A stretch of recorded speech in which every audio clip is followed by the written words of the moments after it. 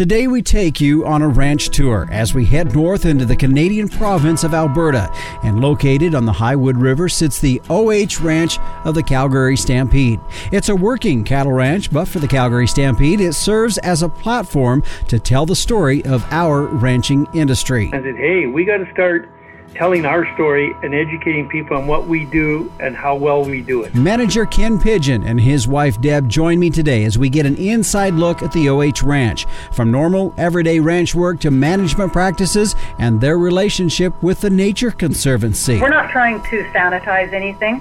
We've adapted a few practices, but like Ken said, a lot of stuff is still done traditionally. Join us for a tour of the Calgary Stampede's OH Ranch on this episode of the Working Ranch Radio Show.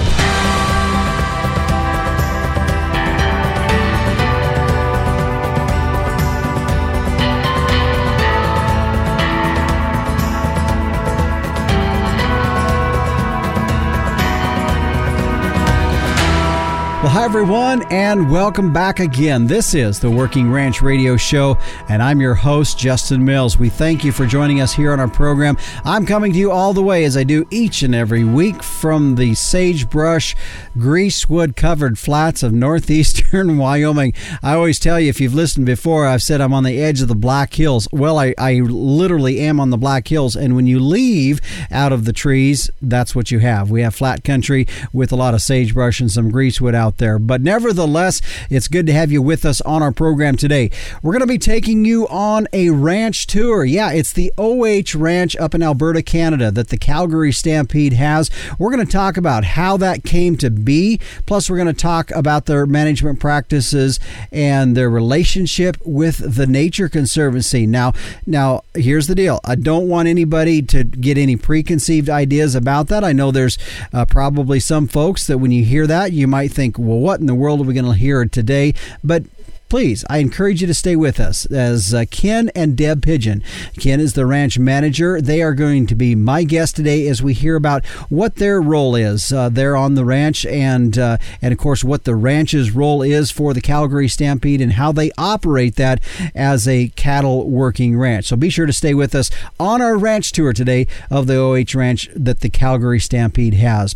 Also, of course, joining us, meteorologist Don Day will be in for the very last part of our program to give us a look at our long-term weather. And of course, the captain will be up in just a few moments for this week's edition of Tim's 2 Cents.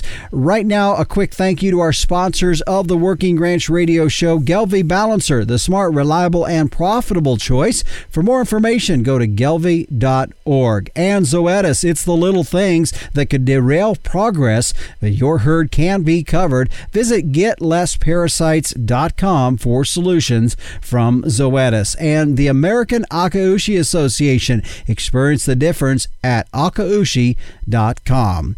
Well, right now, a special program this week, Captain. I did this one just for you. I know you had some working time up in Canada, so I know you'd appreciate our program here today. But let's head to you now for this week's edition of Tim's 2 Cents.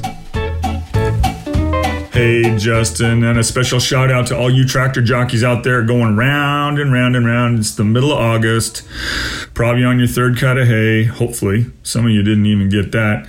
And harvest is coming up here pretty quick. We're going to do silaging, and it's looking pretty good. So, hope you're listening to the radio show and the podcast here and enjoying it. Go back to a lot of the podcasts that Justin put up here. I think this is episode 83. Man, we've done a lot. Now, this comes from the Center for Rural Affairs, written by Eric Galatas, Public News Service, Nebraska. Nebraska's smaller meat lockers challenge to ramp up capacity. The Nebraska Department of Agriculture is accepting applications for grants through the Independent Processor Assistance Program.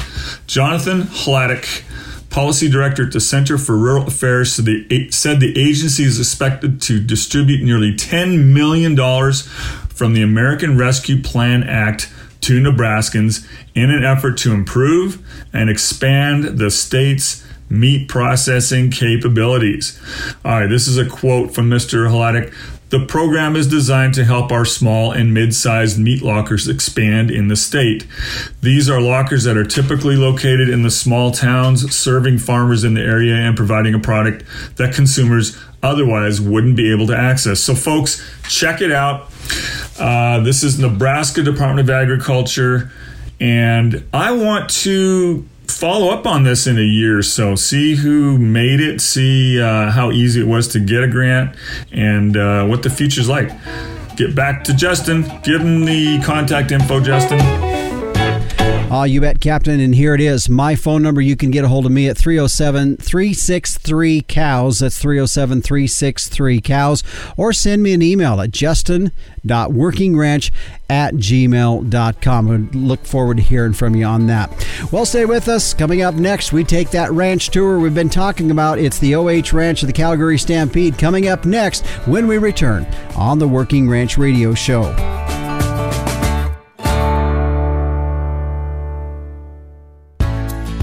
At the American Akaushi Association, we're more than prime.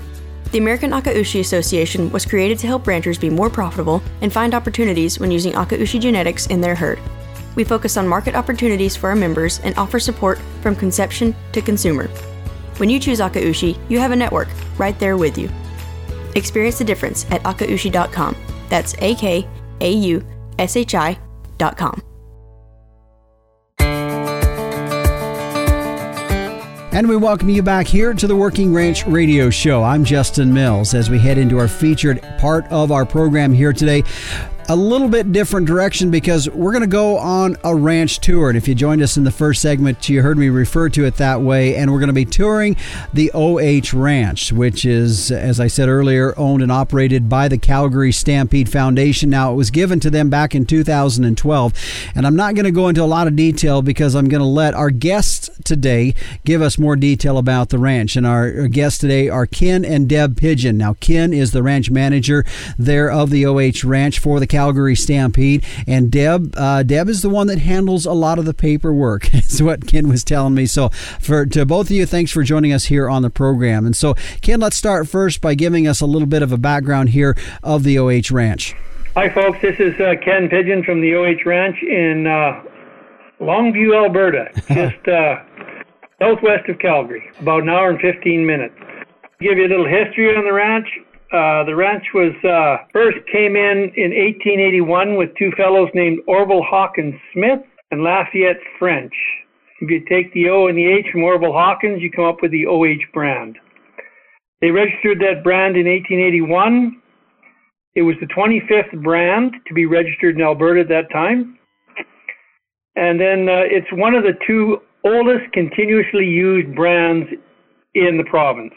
Okay. And then in 1883, them two boys, they got a little antsy to go look for gold. So they sold the property to the Ings brothers. And when the Ings brothers got here, the Highwood River, which flows through parts of the ranch, was flooding. And they had a little trouble crossing the river, and they kind of changed the name to the Rio Alto Ranch. And Rio Alto in Spanish means high water. And it stayed as the Rio Alto right up until 1950s when Pat Burns owned it then, and then he sold it off in the 1950s. And the ranch's name was officially changed back to the OH Ranch. And then in 1987, a fellow by the name of Doc Seaman purchased the ranch. And he was kind of ahead of his time. He was kind of an environmentalist in ways, because the Canadian military was trying to purchase the ranch as a training ground.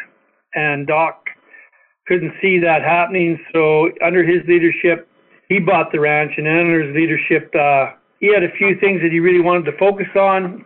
One was conservation management. 2 was rest and rotational grazing. 3 was off-stream watering, get them out of the creek beds and out of the river.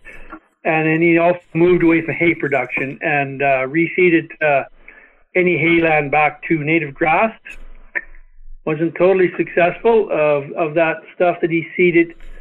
Probably 60% of that is still tame grass. Mm-hmm. And then in 2007 or around there, Doc also received from the Alberta government the Environmental Stewardship award for ranches. Ken, I'm going to jump in real quick and ask a question here in regards to the size of the operation. It's not a normal question I would ask any rancher out there unless they were to offer that up. But in light of the fact that the OH Ranch is in the public quite a bit, how big is the OH Ranch? The ranch is 8,000 acres. So 4,000 deeded, 4,000 is lease. And in 2008, Doc got the lease land designated as heritage rangeland. And the goal there was to manage lease and deeded lands in a consistent manner. But to get the deeded lands tied in, he also brought another partner in called the Nature Conservancy of Canada. And the Nature Conservancy of Canada is basically an ecological gift program that is to conserve and manage lands in a natural state and as a legacy for future generations. And this program for the Nature Conservancy only applies to deeded land. And that deeded land has to meet specific national criteria to even be thought of for the Nature Conservancy to take it. And then in 2011, Bill Sieben bought the property from Doc Seaman, and they were buddies. And the original ranch was 16,000 acres. So what happened was Bill Sieben donated or gifted the south half of the ranch to the Calgary Stampede for their 100th anniversary of the Calgary Stampede in 2012. That's kind of a brief history of where we're at and how we got to be on the ranch. Okay. And this wasn't, of course, the very first ranch that the Calgary Stampede had. And I know you guys don't manage the other ranch, which is also in operation by the Calgary Stampede, but it wasn't technically the first ranch that the Calgary Stampede was having to manage. No, they have a ranch in Hanna, Alberta, and they call it the Stampede Ranch. And it's about 22,000 acres. And it basically runs the bucking horse program, the Born to Buck program, and any buck and bulls or rodeo livestock are at the Hanna Ranch. Mm-hmm. So you had talked about that when Doc Siemens came in, there was a lot of conservation practices that were put into place at that particular time, and then there was a collaboration with the Nature Conservancy in that.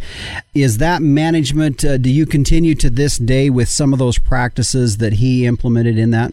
Yeah, actually we do, and we try to improve on them if we can. So the Nature Conservancy is on the deeded land, and say we want to go develop a spring or do something that might disturb the ground, the native ground, we have to go and get an approval from the Nature Conservancy to do that. And that there's a certain amount of paperwork, hence DEB, that has to be done with that to get those approvals. Because it's considered an ecological gift, to the NCC, a lot of times your approvals come from Ottawa. Mm-hmm. Depending on your project that you're doing and the extent of it, if it's a brand new project and it's turning new ground, yeah, some of those projects do have to go all the way through Ottawa, like Ken said, for approval. Other times, if it's an existing unit or an existing project that we've got and it's just repairing, sometimes it can be done locally, but it's a little bit more in-depth, that's for sure, with paperwork and approval processes. Mm-hmm. That sounds very similar to what you guys are doing with what we hear down in the States with what we would call conservation easements, where somebody has sold off the developmental rights to a property and they're working with an entity that has that. And there was, of course, when that conservation easement was put together, it was done with a plan in place of here's what can be done or can't be done. How does that, as you said, there is some paperwork with that in all. I mean, are you able to, work it as a good, productive working ranch with some of that paperwork and all of the things that need to be done with the Nature Conservancy? Definitely. We work quite closely with the Nature Conservancy. They're a good partner, actually, and it works out really well for the most part, yes. I think for some smaller ranchers, it could be a little bit cumbersome, and certain projects, let's just say it's water development. Mm-hmm. It could be a little bit lengthy, waiting for approvals to come through. But as a general rule, they've been pretty good to work with, like Ken said, and they also provide funding for different projects as well. So it is a bit of a win-win situation And of course, the long-term legacy of that is literally preserving those lands for future generations. And of course, they're just designated for agricultural purposes. So there's no option to sell off any of the deeded land and maybe set up condos or something like that. Yeah. It's just not an option because that is, it's protected in perpetuity. Yeah. Well, I'm pretty sure, as you were commenting there in regards to your relationship and the work that you have to do with the Nature Conservancies, that we had a few ears perk up for listeners, because I know that's an entity that we're familiar with here in the United States as well. And not to make an opinion about them on one way or the other, I think really the issue in relation, as we talk about your working relationship with Nature Conservancies, is just the defensiveness that we in the ranching industry have a lot of times in these kind of agreements with these entities, whatever entity that may be, that is, quote, wanting to preserve the land, and hoping that is it a relationship that in the long run is not only going to preserve the land, but also going to preserve agriculture as well. And it sounds like your all's working relationship with them is doing that. Well, to a degree, yes. We're actually in a partnership to deal with this with NCC, the Tongue Creek Ranch, the ranch north of us, and the University of Saskatchewan on a study about brush encroachment on native grasslands. It's going to be a 3-year study because, as it is, we're probably in Alberta, we've lost 74% of native grasslands. So we're fighting to keep them. But there's a lot of regulations in place with the Alberta Environment and Parks on our lease land and with NCC sometimes that make it difficult to have a case to go to them and say, this is what's happening. So we're funding this study out of our own pocket, and we're going to hopefully have some answers so that when we go to these meetings, we have the right information to help us with the brush encroachment problem. Yeah. But with NCC being a partner in this program, that's a step forward for all of us as well. And so they see the challenges from our side as a working ranch. They present the challenges, on their end.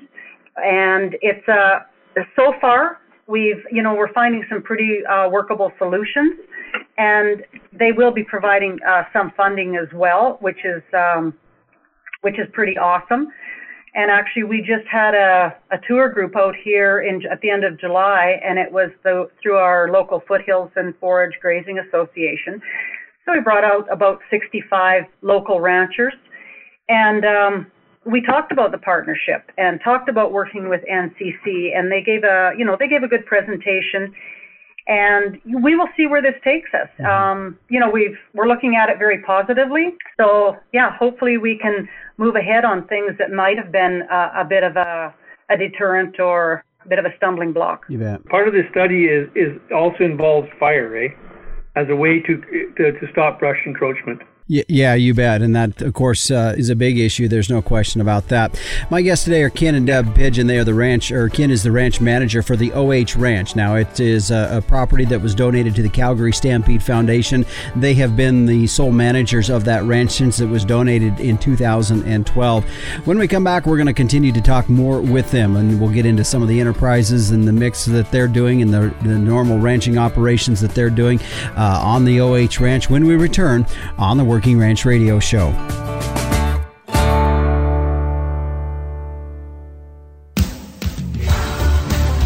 Every little thing is important to cattle producers, from daily chores to parasite control, just like protection is important to us.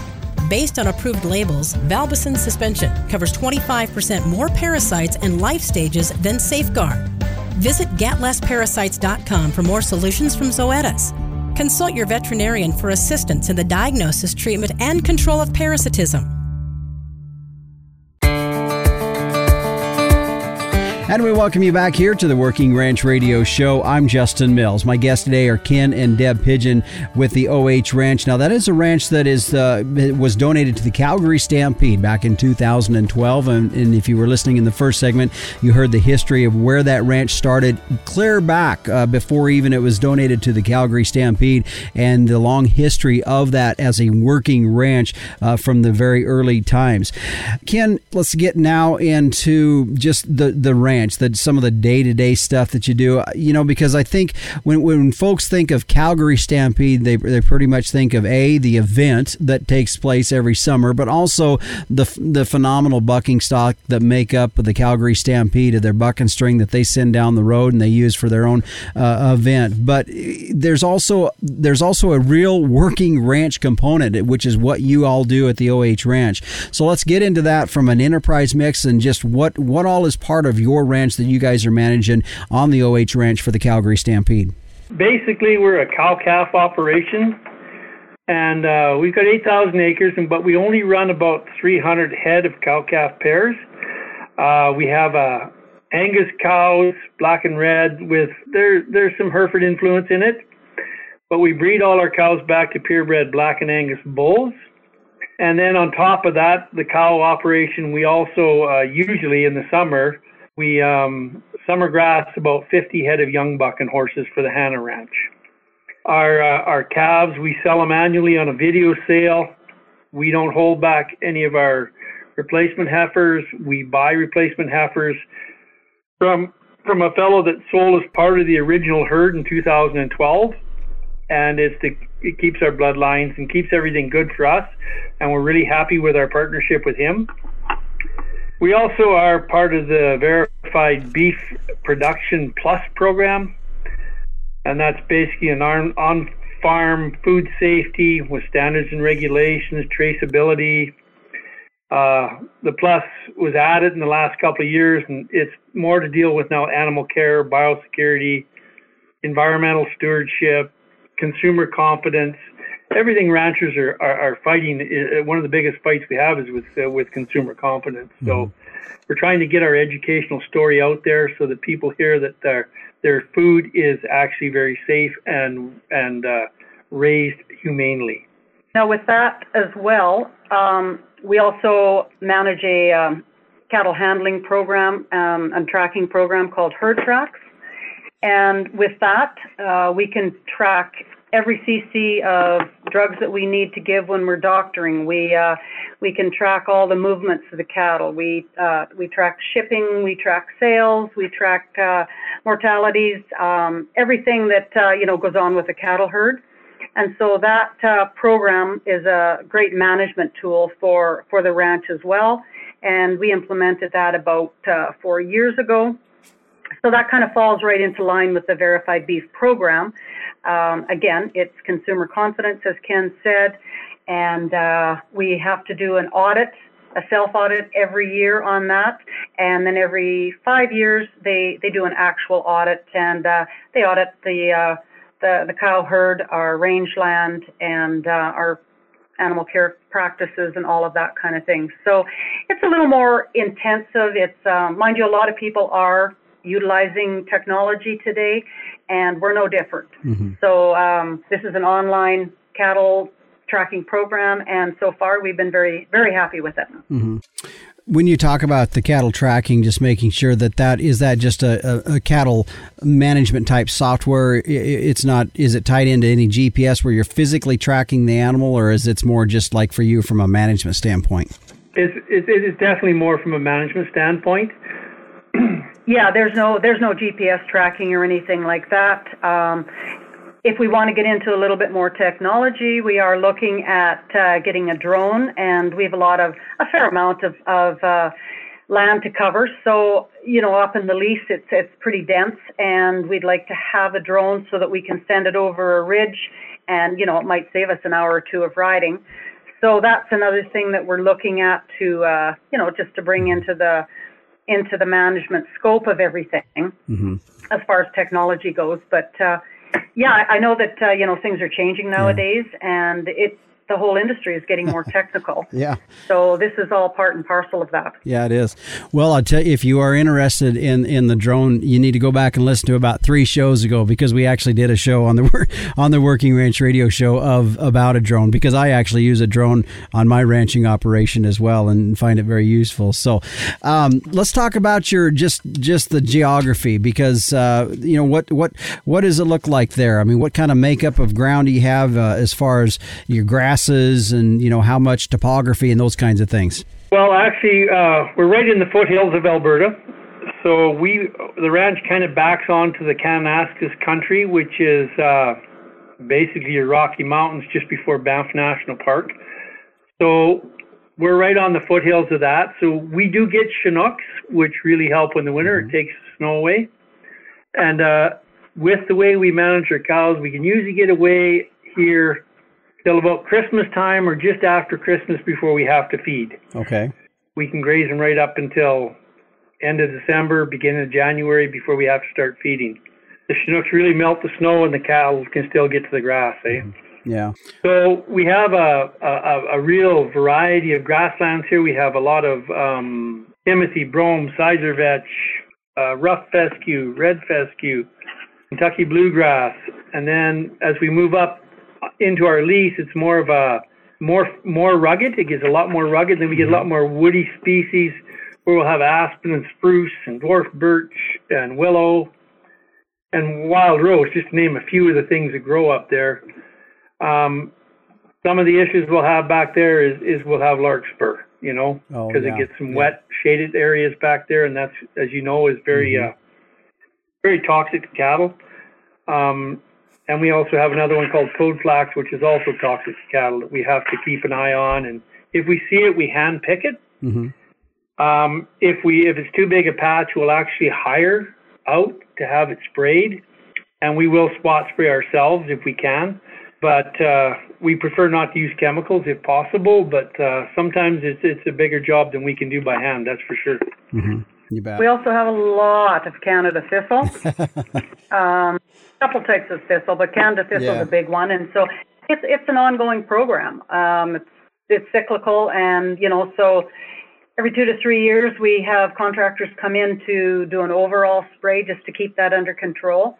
And again, this goes back to keeping our native grasslands intact without too much encroachment. And it's a big issue for many ranchers, obviously not just us and Tongue Creek to the north of us. But so the encroachment, it looks quite different now than it did if you went back to the 40s and 50s on some of our ridges and some of the leased land. It's very dense now, very covered in woody species, whereas back then it was mostly grassland. Yeah. So it's interesting to be looking at all of this now and just figuring out ways to mitigate and to monitor some of this encroachment. But we have some pretty nice rolling grasslands on our deeded land, and then of course into the lease. We got some big ridges and, like say, heavily treed and quite a bit fairly dense back in there. About 3 ridges that drop down into coulees and back up to the top of the ridges. So it's fairly diversified as far as the landscape itself. But we are bordering Kananaskis country, so we're in the foothills, but we're bordering the mountains pretty close. Yeah. So we end up grizzly bear, black bear, wolves.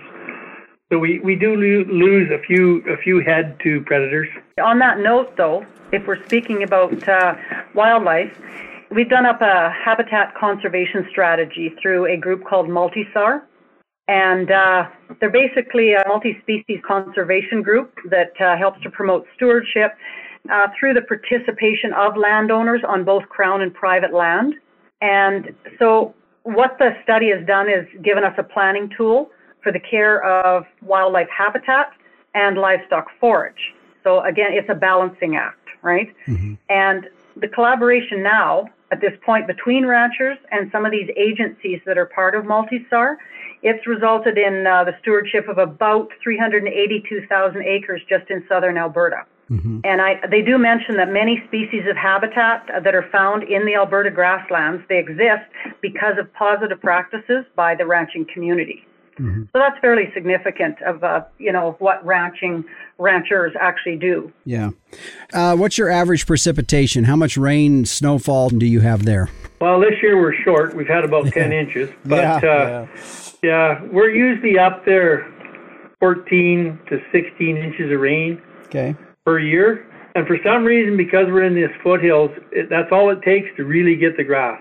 Well, and I've also heard along those same lines is that the further north you get, the less you can actually get less precipitation. Jim Garish is a gentleman I've interviewed here and kind of a grazing expert to some across the country here, and he said that all along is that the further north you get, 14 to 16 inches down in Arizona or Texas may not get you what 14 and 16 inches could get you as you move further north. So I think you're right. I think when you talk about the size of ranch and the amount of production that you're getting off that, I'd say you're doing quite well. Yeah, we've done really well. We've been in kind of a drought situation the last couple of years, and this year was really bad. Our dugouts had dried up and everything, and then we got the miracle rain in June, and they all filled back up. Yeah, Mm-hmm.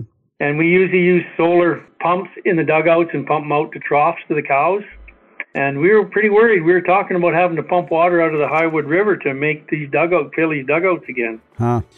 My guests today are Ken and Deb Pigeon. They are the ranch managers for the OH Ranch with the Calgary Stampede. When we come back, we're going to talk about, as we all find ourselves here in the ranching industry, sometimes we are the targets for extreme groups that are wanting to see ranching go away. We're going to talk with them about that. No doubt, being part of the Calgary Stampede, the target's quite big for them, and we're going to talk about how they deal with it when we return on the Working Ranch Radio Show.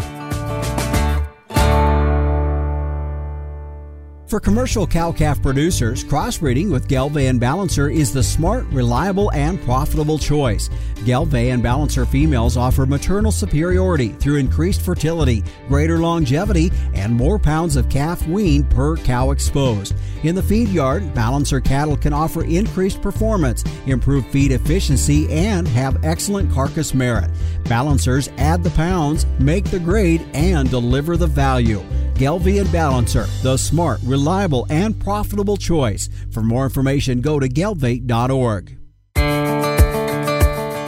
And we welcome you back here to the Working Ranch Radio Show. I'm Justin Mills. My guests today are Ken and Deb Pigeon with the OH Ranch that is part of the Calgary Stampede. And Ken is the ranch manager and Deb is the manager of the ranch manager. We were joking about that a little bit ago, but she does helps with a lot of the bookwork and the paperwork for the ranch there. So I appreciate you two joining us here on our program. If you're just joining us, we did talk a lot about the history of the OH Ranch and how it came to be in Alberta, Canada, up there on the Highwood River. And then we also talked about some of the ranching practices and the enterprise mix that they have as well. Ken and Deb, either one, I guess I want to go now into just whether you're in Canada or whether you're in the United States, it really doesn't matter. There is definitely folks out there that have ranching as a target for them to see that being eliminated from our world in general.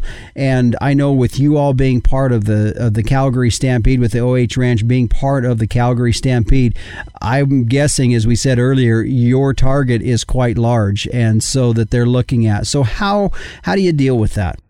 Well, our main thing is Calgary Stampede especially, and at the OH, we're really committed to some education. So once a year we do what is called Open Farm Days in Alberta, where we invite the public to come and we give them tours and explain to them what ranching is about and what we're doing. Because they all want a chunk of land, right? But they don't understand when they all drill wells what it does to aquifers and stuff like that. We also are fortunate enough that we bring in 20 school groups in the spring and 20 school groups in the fall. And most of these are city kids that have never been on a ranch. And we educate them on what ranching's about. And the whole program is about sustainability in ranching. And we do a lot of community outreach, like we'll host the Foothills Forage Grazing Association and other ranchers. We do local events out here, and it's all part and parcel of educating people. And one of the questions we got at one of these events was Beyond Meat. What do you think about Beyond Meat? Well, Beyond Meat to me is a personal choice, but it also woke the ranchers up and said, hey, we got to start telling our story and educating people on what we do and how well we do it. So, and also in answer to that question, because the Calgary Stampede is a large organization, they do have people specifically in place that do look after, any types of target groups that, are against rodeo, against raising beef, against anything like that. So they do have specific personnel that literally address those issues. We're fortunate, I think, where we're located out here. Anyone that comes out here, and that's usually only the one day a year on open farm days, they are coming because they're thirsty for knowledge. They want to learn, they want to understand. So we don't really have a huge problem on the ranch itself as far as, being a target. But the stampede, I mean, that's a bigger question, and that's a bigger problem that they deal with, but that's definitely dealt with through head office. Mm-hmm. Yeah. And the other thing with that is everybody's got a cell phone with a camera now, right? Mm-hmm. So you have to be kind of cognizant of anybody around if you're doing something that might seem to the people that have no knowledge that it's not a good way to handle cattle, So you have to be really careful when you're around people that they're always taking pictures, and one thing we're very cognizant of that. Mm-hmm. And again, on that, with even our brandings nowadays, the last 4 years, we don't physically brand the calves anymore. We use, of course, RFID tags and whatnot. So really, we process them. So sometimes it's literally terminology and language that makes a difference in how things are presented, and people get a different feel for what you're doing when the terminology is gentler, I guess we'll say. Yeah. So processing is the term we use instead of branding, because people just assume that term means you're putting a hot brand on a calf. So anyway, that's part of our education process as well. So then my question would be this, and that is, how do your neighbors or other folks there in the ranching industry in Alberta view what you're doing with that? Do they feel like you've conceded too far? Do you have any concerns with that? I don't have a concern with it because we still do everything pretty well a horseback, and it's pretty authentic the way we run the ranch. I don't have a concern with what people say about it. It's the neighbors kind of scoff a little bit when we won't call it a branding, we call it a processing, but the same with them. They're all getting used to the fact that that's the modern world today. Mm-hmm. Well, and you had mentioned this earlier, like the Calgary Stampede is under the microscope. And so we're not what you would consider like your typical working ranch. We have different things to look at. We have different issues that may arise. And so when we do things, we pay attention to how it's presented.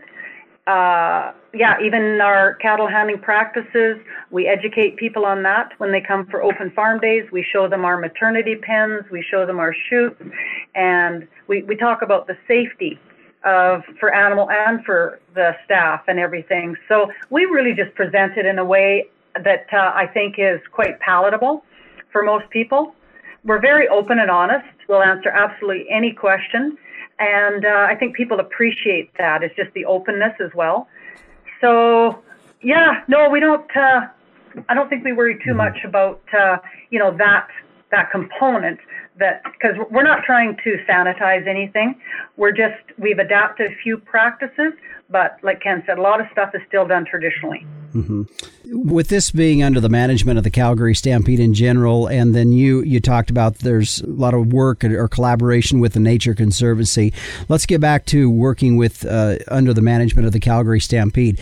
When you all came in, you were the first managers that came in when it was donated to the Calgary Stampede. How did the plan come together? I'm sure, Ken, you had a lot to do that because they hired you as the ranch manager. So I'm sure they expected you to come in with, how do you see this ranch being operated? But just in general, how is your work with the management of the Calgary Stampede? Actually, it's been really good work. When we came in, the first issue we actually had is that they had a 16,000-acre ranch, and they cut it in half, and we got 8,000 acres. Unfortunately, most of the water and the winter grazing was on the north end of the ranch. Mm-hmm. So our first real job was to figure out what kind of rotation we could use on our cattle, and a lot of that had to do with water and where water was at the time. Mm-hmm. Hence, since then, we've developed quite a few water sources, and it's helped our rotation. So that was the biggest concern at first, was getting a rotation. And what we did is we started with a small herd. We only had 200 head to start with. Just so that we could see how it would work. and now we've increased to 300, and we may even go bigger. We're not sure yet, but it was getting that rotation figured out and how to use the land base correctly. As far as the Calgary Stampede people, we would sit with them and explain what we were doing and what we thought we could do. We had maps drawn out so that we could show them the rotation. They were in agreement. Well, and I think as well, when we first got here, the ranch was bare. There was no cattle. There wasn't even a wrench on the ranch. There was buildings and land. So it was a process. It was a process of rebuilding and getting the shop, the mechanical shop, even up and running, buying equipment, buying the first foundation herd to get started again. So that took a little bit of preparation and time, and that was a combined effort between Calgary Stampede management staff and Ken as well here. So, that took up a couple of years, just getting all that in place. And then we've done a lot of infrastructure improvements as well over the last 10 years. So, they provide an operating budget and a capital budget, and we've both got a Parks Canada background. We had been at the Bayou Ranch National Historic Site for 13 years. And so just had a good background in, number one, paperwork, government. Yeah. and even with, infrastructure and projects and all that kind of stuff. So I think that helped with the transition of getting the ranch up and running again. Yeah. Like Deb was saying earlier, it's not your typical ranch. So we have to sit down and always have a 5-year capital plan in place. Always got to be planning ahead of time. It's almost like always got to have a shelf-ready project that you can take to Stampede in case there's extra money to do something with, And we're always looking at outside funding sources as well. Every rancher does, which is great. There's all kinds of programs to help ranchers and farmers. So, we utilize all of that as well. So, there's a lot of administrative work as well, as well as working the cattle. But one thing just to make note of with this ranch is that on top of that, we also do quite a few internal Stampede events here. So you wouldn't see that on a regular working ranch. Like we'll have a large president's event that might have 500 people here.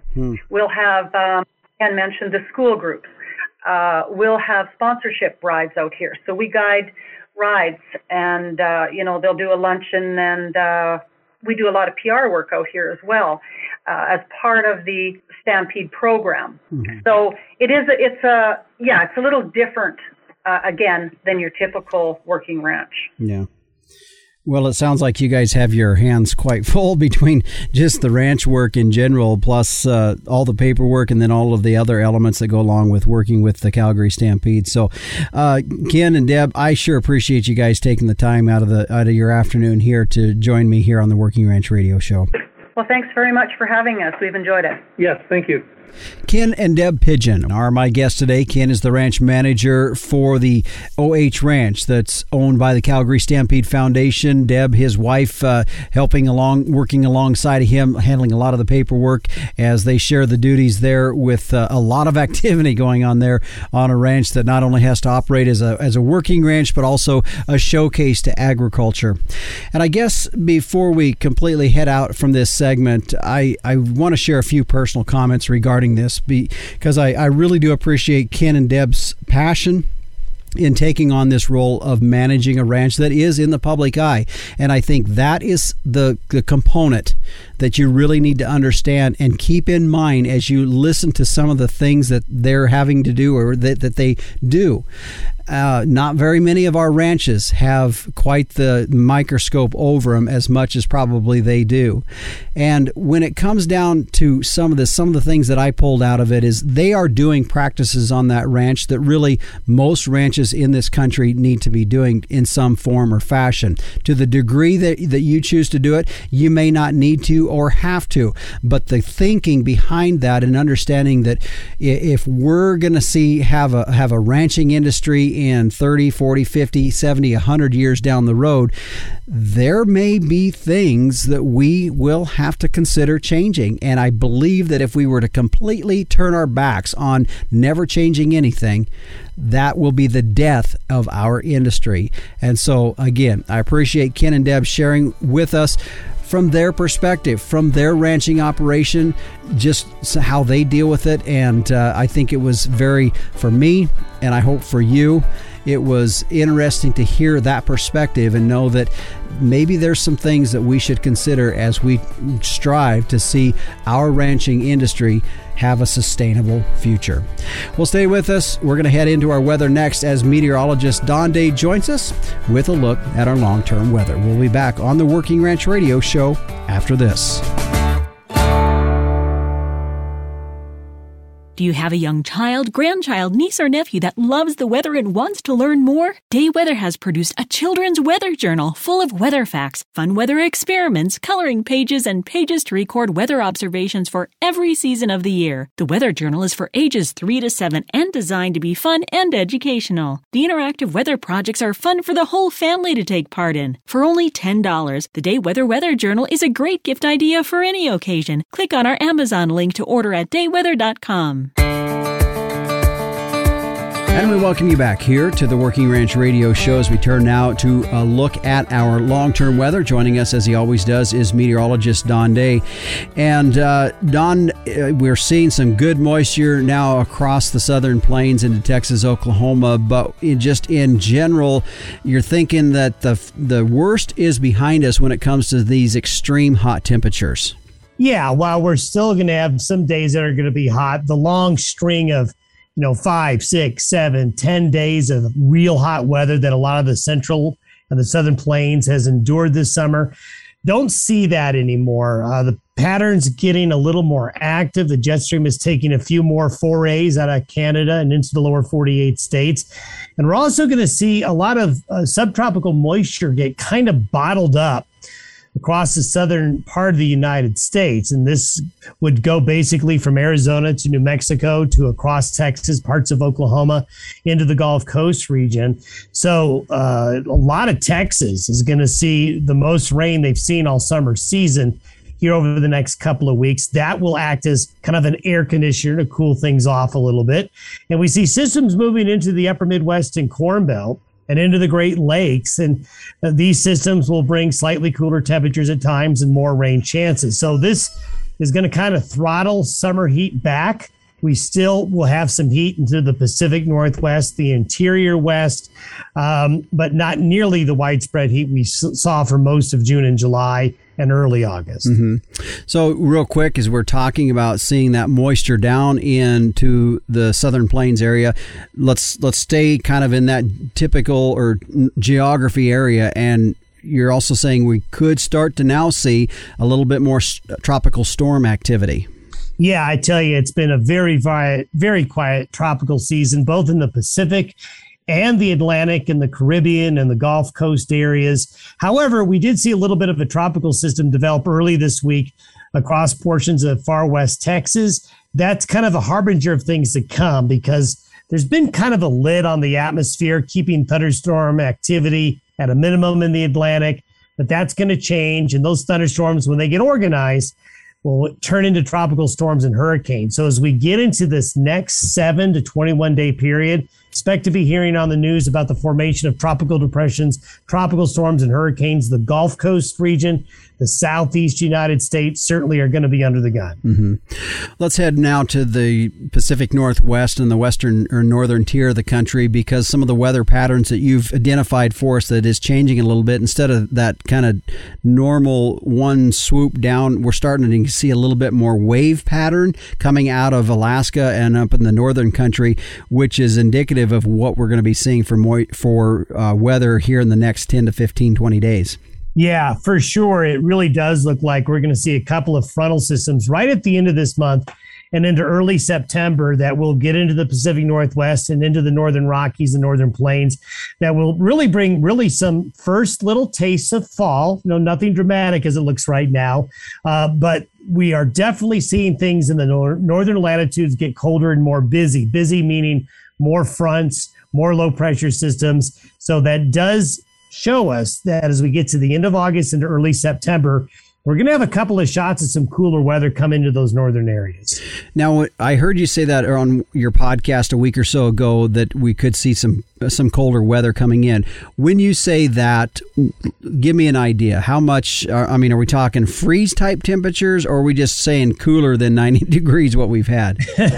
Well, certainly, I don't see an early freeze headed into the Northern Plains or the Corn Belt or anything like that between now and early September.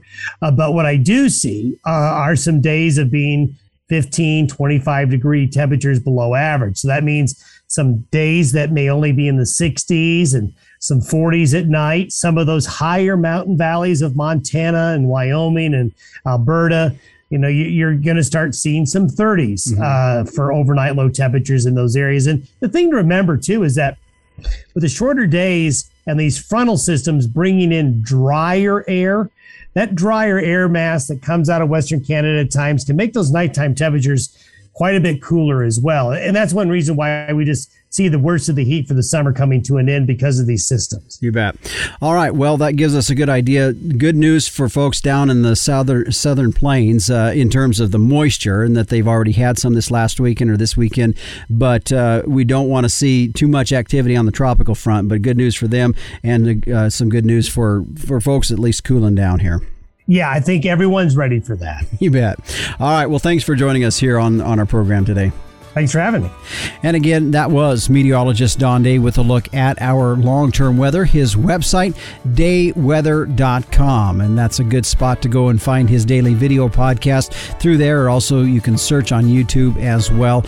And he does a great job throughout the week of identifying things that are indicators of what maybe our long-term weather is going to look like across the country. So check it out. Every Monday through Friday morning, dayweather.com is the site you can find Don Day's Weather Podcast. Well, stay with us. When we come back, we'll put a wrap on this week's episode when we return on the Working Ranch Radio Show.